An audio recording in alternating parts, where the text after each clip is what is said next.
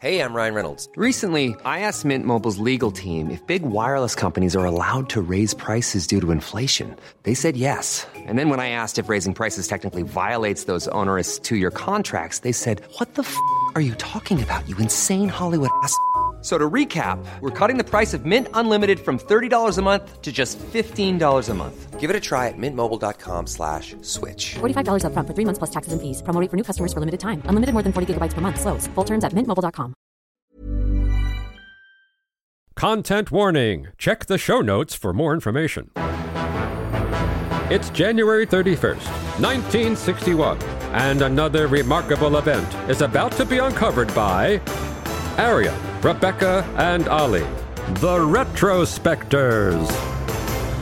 When one of the first astronauts to orbit the Earth died in 1983, the plan was to have his body stuffed and put on display at the US Smithsonian Institute, which prompted an editorial from the Washington Post which read, "Talk about dreadful precedents. It should be enough to make any space veteran more than a little nervous." But, of course, the astronaut in question was neither Yuri Gagarin nor Alan Shepard, but rather Ham the chimp, who lifted off on his suborbital flight today in history in 1961. Although he was only publicly known as Ham the Chimp after he'd successfully landed back on Earth. Before then, he was referred to by NASA simply as Number 65, for fear that the press would latch on to a cute name for a chimp they were about to boost into space in a rocket. Yeah, but despite his ordeal, which included 6.5 minutes of weightlessness and, of course, the tremendous forces involved in being, booted into space, when Ham landed, as scheduled in the Pacific Ocean, he had suffered no ill effects except fatigue, dehydration, and a bruised nose from hitting his plexiglass capsule as he fell into the ocean, where the USS Donner was waiting to pick him up. They got to him a few hours later, which resulted in an incredible photo where they got him on the deck and they've opened this plexiglass capsule. It only measured 40 by 20 by 16 inches.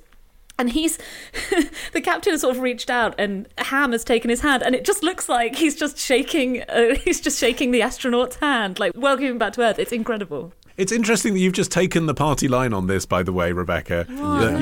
He touched down with nothing worse than a bruised nose. I mean, psychological injuries aren't necessarily obvious in a photo from 1961, are they? Yeah. And the USS Donner reaching him after only a few hours? I mean, it was supposed to be right there. Okay, a few hours is a lot of time to bob around in the ocean in a plexiglass capsule. Nearly drowned, Rebecca.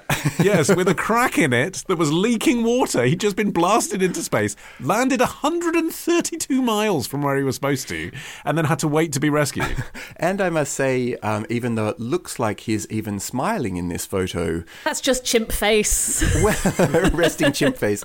Well, the primatologist Jane Goodall said, "I've never seen such terror on a chimp's face," which, naturally, I guess, does look like a smile when you're a chimp. He seemed to be relatively relaxed until the paparazzi came along, and then he got very distressed and began protesting, which he would. I mean, who wants to have paparazzi's cameras in their face after something like that? He was like, I signed up to go 5,857 miles per hour into space. I did not sign up to be on the front page of Newsweek, guys.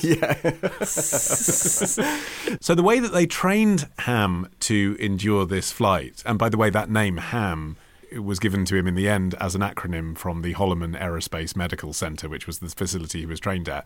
The way that they trained him was using a pretty controversial technique called avoidance conditioning, which is basically electrocution. So he'd sit in a special seat, which they called the biopack. It's a good euphemism, isn't it? Rather than ape torture restraint. And in the biopack, there were... We're originally going to call it the chimp shocker. There were little electric probes in his feet. He would be trained to pull a lever within 5 seconds of seeing a flashing blue light, and if he failed to do that, he would get an electric shock to the soles of his feet. Successful operation of the levers would result in banana-flavoured treats, which are apparently the chimp's favourite. There was an incredible article in the US Air Force magazine that's describing the regime of what they term the chimpanauts. Other sources call them the astro-chimps. I don't think they ever settled on a definitive term. When it feels like you're quoting Kent Brockman, but you're probably not. Well, it goes through their training regime, and obviously this is 1962. They're not shedding too many tears about the chimps being electrocuted and kept in cages and experimented on, etc. It's all done in a very gee whiz. America has got the space program of the future, but it is incredible, like the level that they trained them to. You know, they weren't just training them, you know, see a light, pull a lever. They trained them that this lever you have to wait 20 seconds and then pull it, then 20 seconds and pull again. This one you have to pull twice. And they had little spacesuits for them. They had all of this, basically all of the same things, like the G-force training that the human astronauts would go through. These chimps were going through, you know, and the final phase of training took place in a mock-up of the Mercury rocket capsule where the chimp would be strapped in and learn to manipulate the real control panel. And Ham was selected not just because he was smart, he was ultimately selected because he seemed, quote, particularly feisty and in good humour. It sounds sort of like they had a sort of like, is he photogenic enough? Is he cool enough? Is this our coolest chimp, you guys? Does he look like he's smiling when he's electrocuted repeatedly through his feet? Yeah. But as you say, like the level of detail that they went to with him does resemble a whole lot of stuff. Like the period before he was launched into space where all of the prospective chimpanauts were taken aside so as to prevent them from catching colds from the others who they'd trained with, all has, you know, so much resonance with eventually the way that astronauts were trained and kept away from other humans before their mission, because obviously it's a hugely expensive thing to do and you don't want people getting sick. This was like just before they started sending people up. So all of the research they did had to be immediately pertinent.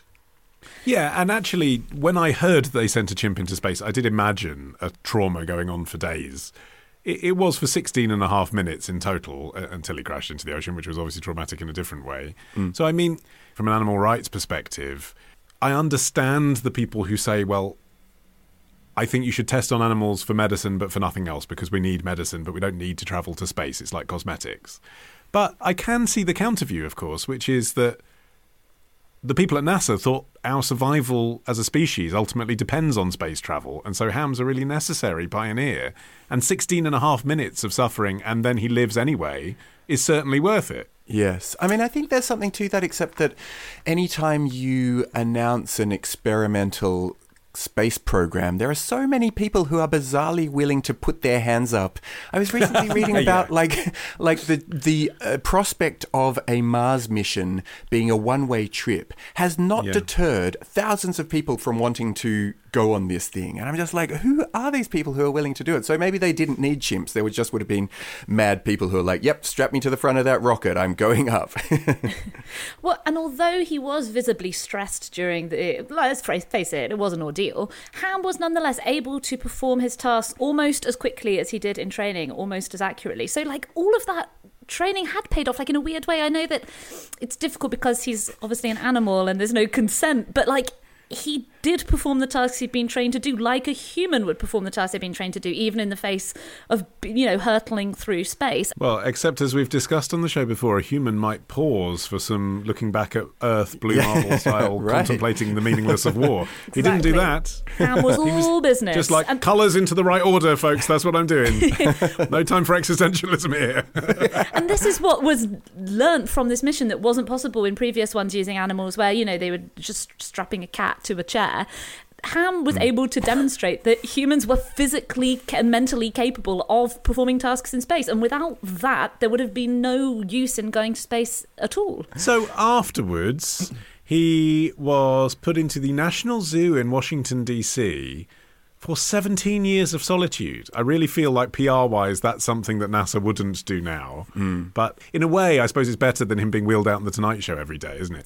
Do you think he spent the whole time just boring all the other chimps in the neighbouring enclosures with his stories about going to space? Yeah. No, he never saw any chimps, Rebecca. Again, there you are putting a positive spin on it. No, he was alone.